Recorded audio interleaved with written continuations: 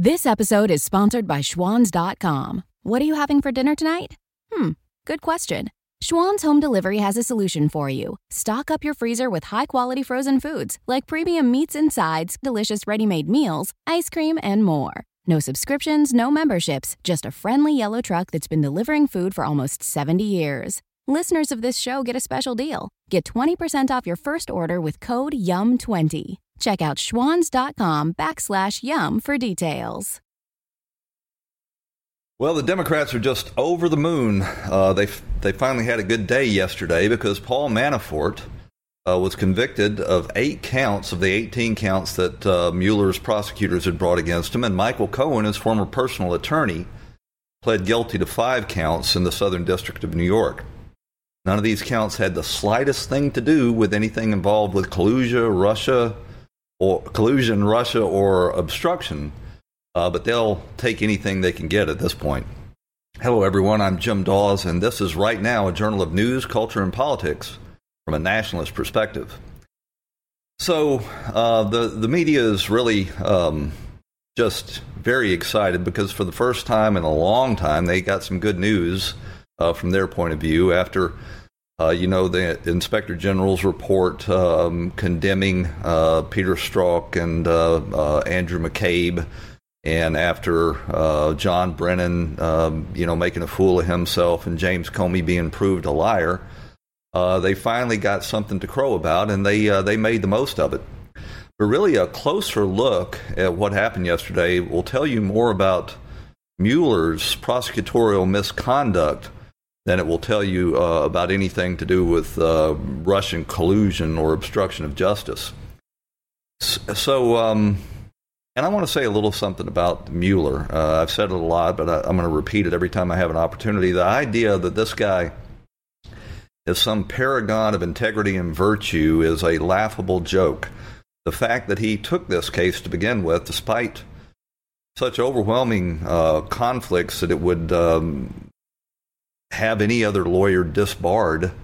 He was, in fact, James Comey's mentor, and he's investigating whether or not Donald Trump committed obstruction of justice by firing James Comey. It's a laughable joke. But let's look at these charges one by one. Manafort was charged with 18 counts, almost all of them. Actually, all but a couple of them arose from before he ever went to work on Donald Trump's campaign, and he was found guilty on 8 of these counts. So what was he convicted of? 5 counts of tax evasion from 2010 to 2004. Those 5 tax years, he was convicted of falsifying his tax returns. He was convicted for failure to report a bank account, an overseas bank account, in 2012, and he was convicted of 2 counts of bank fraud for making false statements on loan applications, one from 2015 and one from 2016. The one in 2016 is the only one where he was even loosely associated with Trump or the Trump campaign. The jury was unable to come to any consensus on the remaining 10 counts, and the Judge Ellis declared those hung juries. It's very unlikely that Mueller's team will seek a retrial on those 10 hung counts because they've got convictions on 8 counts, enough to send Manafort to jail for 300 years. 80 years. Each one of these counts that he was convicted on can be up to 10 years. So Donald Trump reacted. It's starting to storm here. If you hear the storm outside, this is what Donald Trump had to say about these convictions of Paul Manafort. Yeah, it's too bad. I feel badly for both. I must tell you that Paul Manafort's a good man. He was with Ronald Reagan. He was with a lot of different people over the years, and I feel very sad about that. It doesn't involve me, but I still feel, it's a very sad thing that happens. This has nothing to do with Russian collusion. This started as Russian collusion. This has absolutely nothing to do This is a witch hunt, and it's a disgrace. But this has nothing to do with what they started out, looking for Russians involved in our campaign. There were none. I feel very badly for Paul Manafort. Again, he worked for Bob Dole. He worked for Ronald Reagan. He worked for many, many people. And this is the way it ends up. And it was not the original mission, believe me. It was something very much different. So, had nothing to do with Russian collusion. We continue the witch hunt. Thank you very much.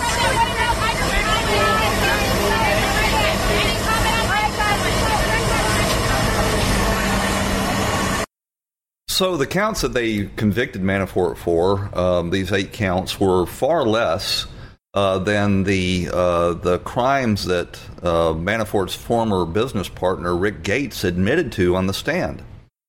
So they immunized, not immunized, they had a plea deal. They pled him down to just a few very minor charges, and Gates is expecting to get probation and serve no jail time. But he admitted on the stand to crimes much worse than the 8 crimes that Paul Manafort was convicted in. It's sort of like getting the bank robber to turn state's evidence against the getaway driver. But nevertheless, that's where we are. Manafort faces about 80 years in jail. He's now 70 years old. I think he might be a little older than 70. And the pressure that they're going to put on him to try to come up with something that Manafort can give him against Donald Trump is going to be extreme. He's only really got one avenue of appeal. The rest of the counts are pretty cut and dry. They were decided on documentary evidence and Gates' testimony. But there is a question of whether or not Mueller had the authority to prosecute anything outside of the Russia collusion accusations to begin with.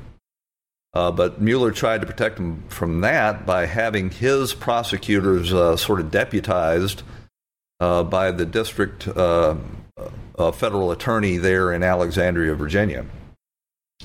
But here's the thing about this prosecution. Manafort never would have been charged with any of these counts had he not worked for Donald Trump. This was a selective, politically motivated prosecution. And not that he wasn't, in fact, guilty. I'll defer to the jury to that. I wasn't in the courtroom. I didn't see the evidence or listen to the testimony. But how do I know this was a political prosecution and that Manafort would never have faced these charges had he not worked for Donald Trump? Because years ago, actually 3 years ago, in 2015, the Department of Justice declined to pursue any of these charges. Of course, back then, Paul Manafort was a card-carrying member of the Washington establishment. So, they weren't going to hold him accountable, any more accountable than they're holding John Podesta or Vin Weber or Greg Craig, who all worked with Paul Manafort over in the Ukraine and were guilty of many of the same violations that Manafort is going to be charged, or has been charged with, and will be facing trial next month in Washington, D.C. But, one of the people that looked at the charges and decided that they were not worthy of prosecution was none other than Rod Rosenstein himself. And the defense decided not to put on a case. They, I believe, wrongly decided not to put on a case because they believed that the prosecution had not met their burden of proving these charges beyond a reasonable doubt. I think at the very least they should have put Rod Rosenstein on the stand. That would have been, quite a spectacle, and ask him why he decided not to pursue these charges again and what changed the Department of Justice's mind. I think it's a travesty of justice. I'm not saying he's not guilty, but he never would have been prosecuted. When the government wants you, when the federal government wants to go after you, they go after your taxes and loan applications, because very few tax returns and very few loan applications can stand up to the kind of scrutiny that they can put you through. So, as I mentioned, Manafort now faces charges next month in Washington, D.C. of violating the the Foreign Agents Registration Act, FARA. These two are prosecutorial misconduct because they're almost never enforced, that law. Since 1960, there's been 3 prosecutions under FARA, and none of them have been successful.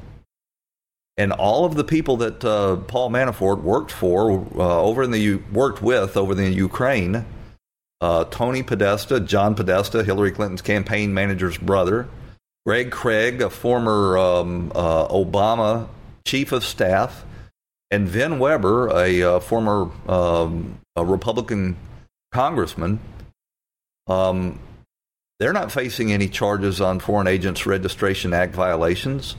They were referred for an inquiry and investigation by the Department of Justice, but they got them the hell out of D.C., where all of these crimes were alleged to have taken place, and put them over in the Southern District of New York, the same crew that Mueller has got going after Michael Cohen, where they can control what actually happens.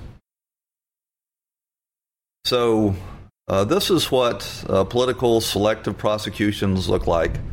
This highly conflicted deep state alumni, Robert Mueller, is pursuing this jihad against anybody associated with Donald Trump in order to try to deflect and distract attention away from the actual misconduct that took place during the 2016 elections, and that was an attempt to subvert a presidential election by our federal intelligence and law enforcement agencies.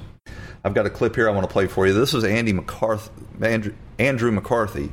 He's a former prosecutor in the Southern District of New York, and he writes for National Review. He's been very critical of Mueller and the way they've gone about this, and he's going to tell you what he thinks this might these guilty pleas for Manafort, or guilty convictions for Manafort may mean to Donald Trump. Robert Mueller's Russia probe. Joining us now, former federal prosecutor Andrew McCarthy. Andy, how will this even trial have an impact on the course of Mueller's investigation? You know, it really won't have any. The more you think about it, the less I think it will. The thought up till now has been, and it's probably still true, that Mueller is trying to squeeze Manafort to see if he's got anything on Trump in connection with collusion. But if you think about it, Mueller has had Richard Gates as a witness for months. Mm-hmm. Gates was Manafort's partner through all of the shenanigans that he's on trial for, mm-hmm. right? You have to think, and plus Gates came into Trump's campaign with Manafort. So it'd be hard to believe that there's something that Manafort has about the campaign and any connection with Russia that Gates doesn't already have and was not already in a position to give to Mueller. So, you know, I think they went down this road with Manafort. All of the interesting thing is this may be a test of Mueller's prosecution, but it's not really a test of his investigation. The rationale for the investigation is any interference by Russia in the election and any connection that the Trump campaign may have had in that. This trial has nothing to do with that. And this is the first of 2 trials. There's Correct. Another trial that's going to happen in the District of Columbia. Right. And that one doesn't have anything to do with the rationale for the investigation either. The reason there's 2 trials is Manafort objected to being tried for everything, including some tax charges that he's entitled to have in a particular venue. Most people would want to have 1 trial where it all gets hammered out there. Mm-hmm. He decided to push for 2. If you're Rudy Giuliani, though, would you wait until after all this is done to make a decision about allowing the president to potentially sit down for an interview, though? No, if I was Rudy, I wouldn't let the president sit down for an interview, period. Thank you for that. You absolutely never allow the president to walk in and sit down for an interview with Robert Mueller and his team. They've shown themselves to be zealous and unethical in their prosecution in this case. Again, selective prosecution of Paul Manafort. I'm not saying he wasn't guilty, but there are people on K Street where all the lobbyists are that all have violated these federal Foreign Agent Registration Act. There are insiders in the Washington establishment that have all been, found guilty of tax evasion and not paying their taxes. Al Sharpton is $4.5 million in arrears in his taxes. He got 80 visits to Obama's White House and a show on MSNBC. Claire McCaskill is now running for re-election as the senator from Missouri. She owes a huge amount of back taxes. Charlie Rangel from right there in Manhattan or Harlem, guilty. Melissa Harris Perry over on MSNBC. Timothy Geithner, Joyanne Reed, Tom Daschle, Charlie Rangel, Kathleen Sebelius, Barney Frank, the candidate for governor of Georgia, is way behind on her taxes and was had judgments filed against her.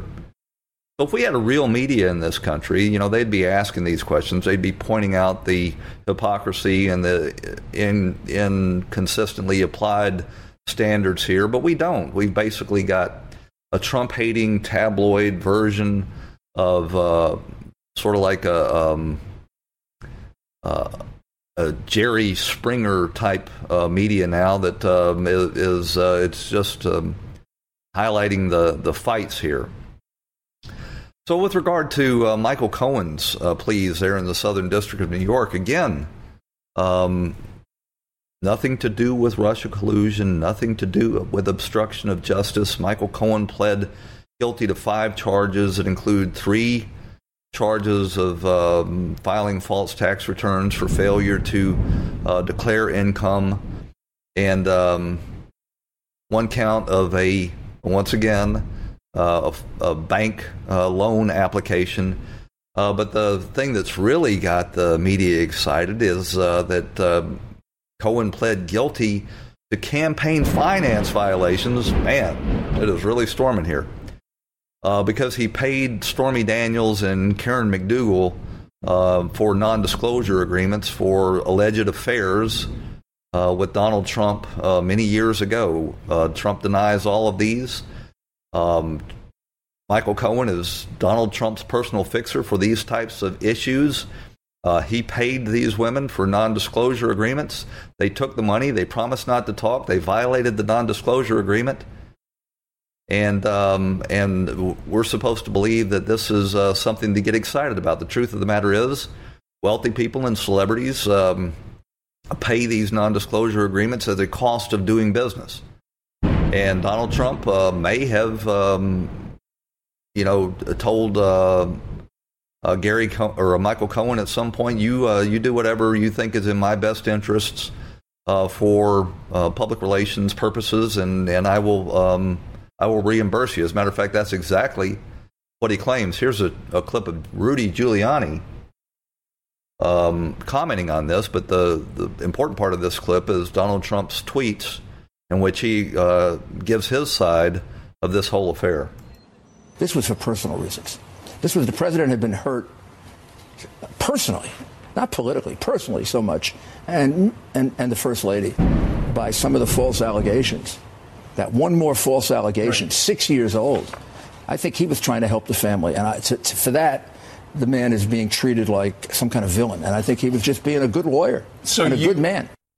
The president weighing in on all of this with a lengthy tweet this morning, perhaps his longest ever. Mr. Cohen, an attorney, received a monthly retainer not from the campaign and having nothing to do with the campaign, from which he entered into through reimbursement, a private contract between 2 parties known as a non-disclosure agreement, or NDA. These agreements are very common among celebrities and people of wealth. In this case, it is in full force and effect and will be used in arbitration for damages against Ms. Clifford, that's Stormy Daniels. The agreement was used to stop the false and extortionist accusations made by her about an affair, despite already having signed a detailed letter admitting that there was no affair prior to its violation by Ms. Clifford and her attorney. This was a private agreement.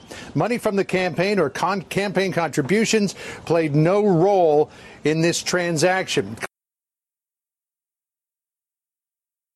So Michael Cohen was represented by Lanny Davis, of all people, who is the Clintons' personal fixer. You might remember him from the Whitewater and the Monica Lewinsky affair. He is Michael Cohen's mirror image for the Clintons.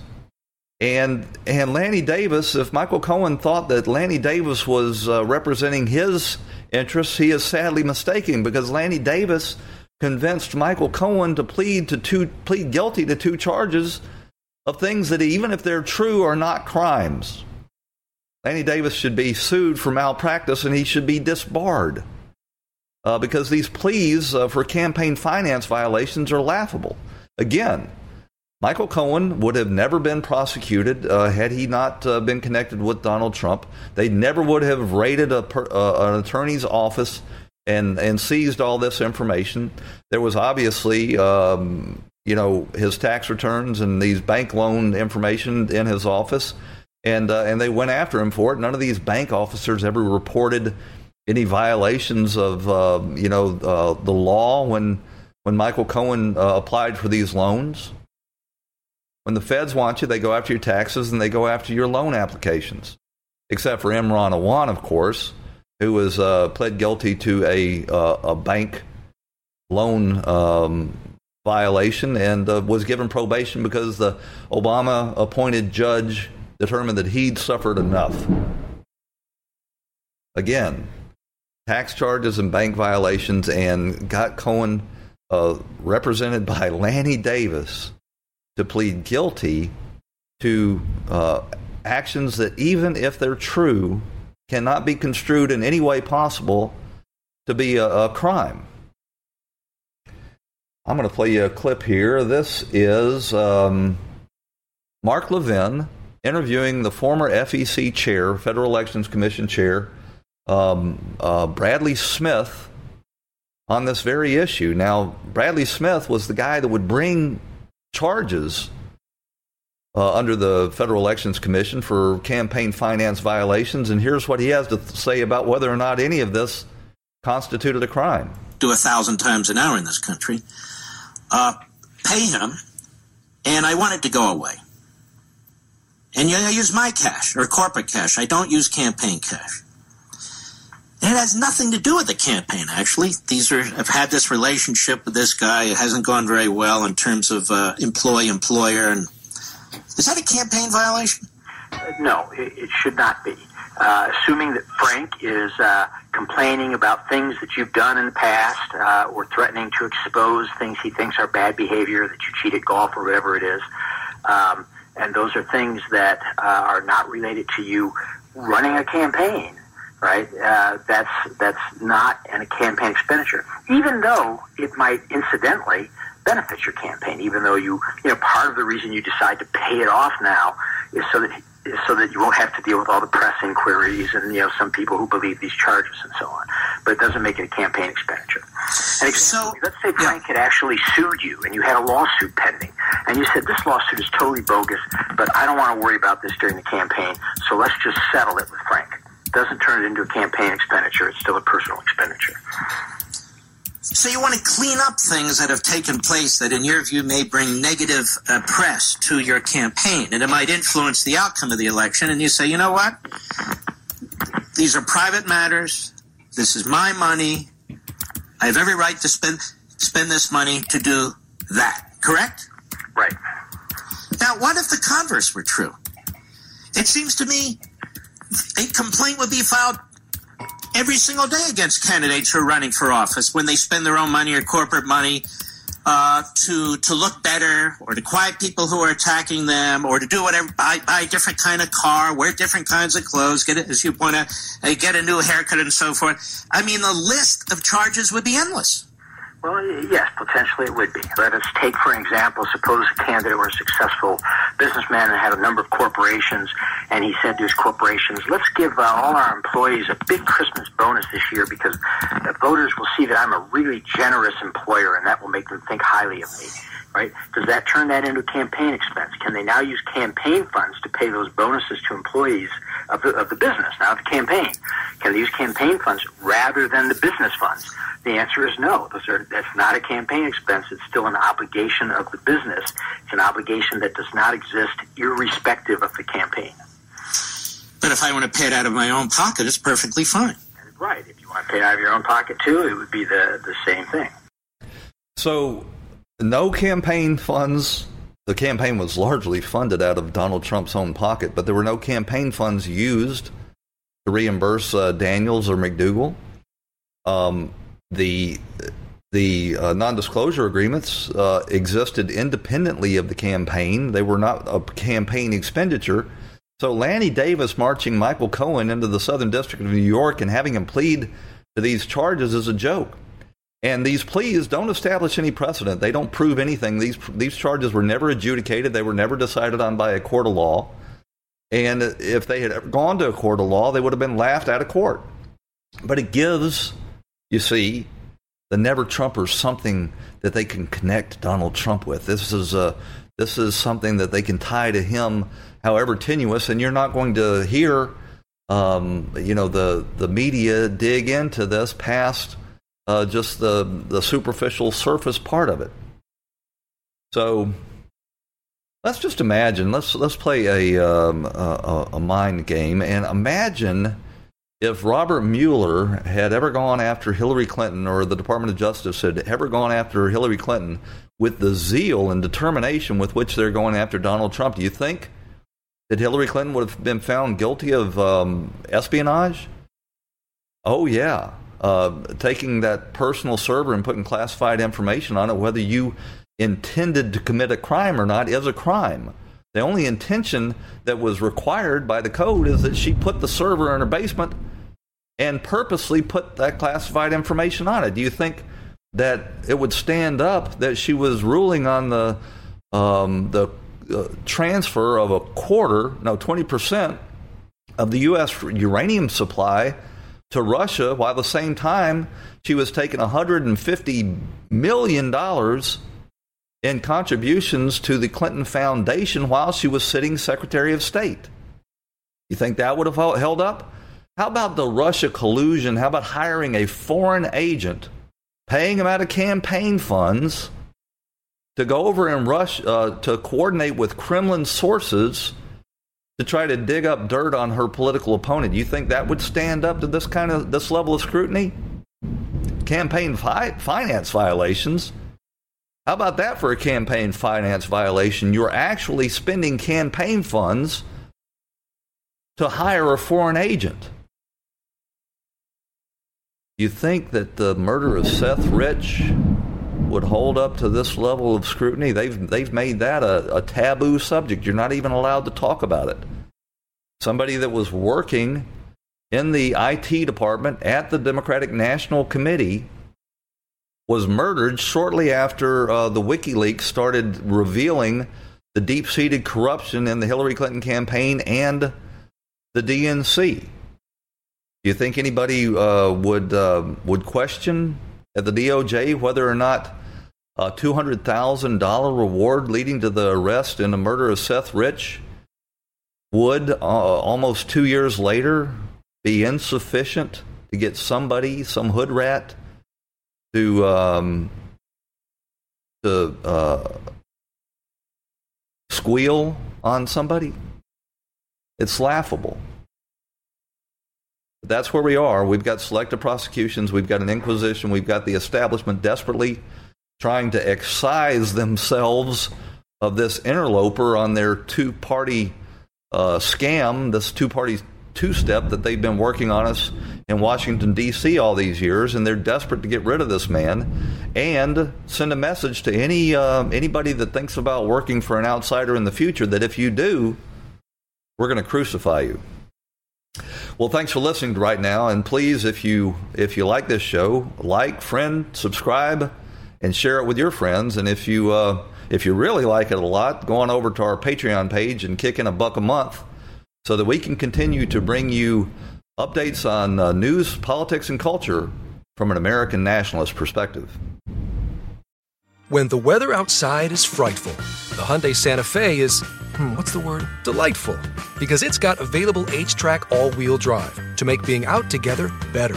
Enter for your chance to win the newly redesigned Santa Fe, packed with all the jingle bells and whistles you need to go dashing through the snow together. To enter, visit Amazon.com/Hyundai or scan the QR code on specially marked red and green Amazon boxes. No purchase necessary. Call 562-314-4603 for complete details. This episode is sponsored by Schwans.com. What are you having for dinner tonight? Good question. Schwann's Home Delivery has a solution for you. Stock up your freezer with high-quality frozen foods like premium meats and sides, delicious ready-made meals, ice cream, and more. No subscriptions, no memberships, just a friendly yellow truck that's been delivering food for almost 70 years. Listeners of this show get a special deal. Get 20% off your first order with code YUM20. Check out schwans.com/YUM for details.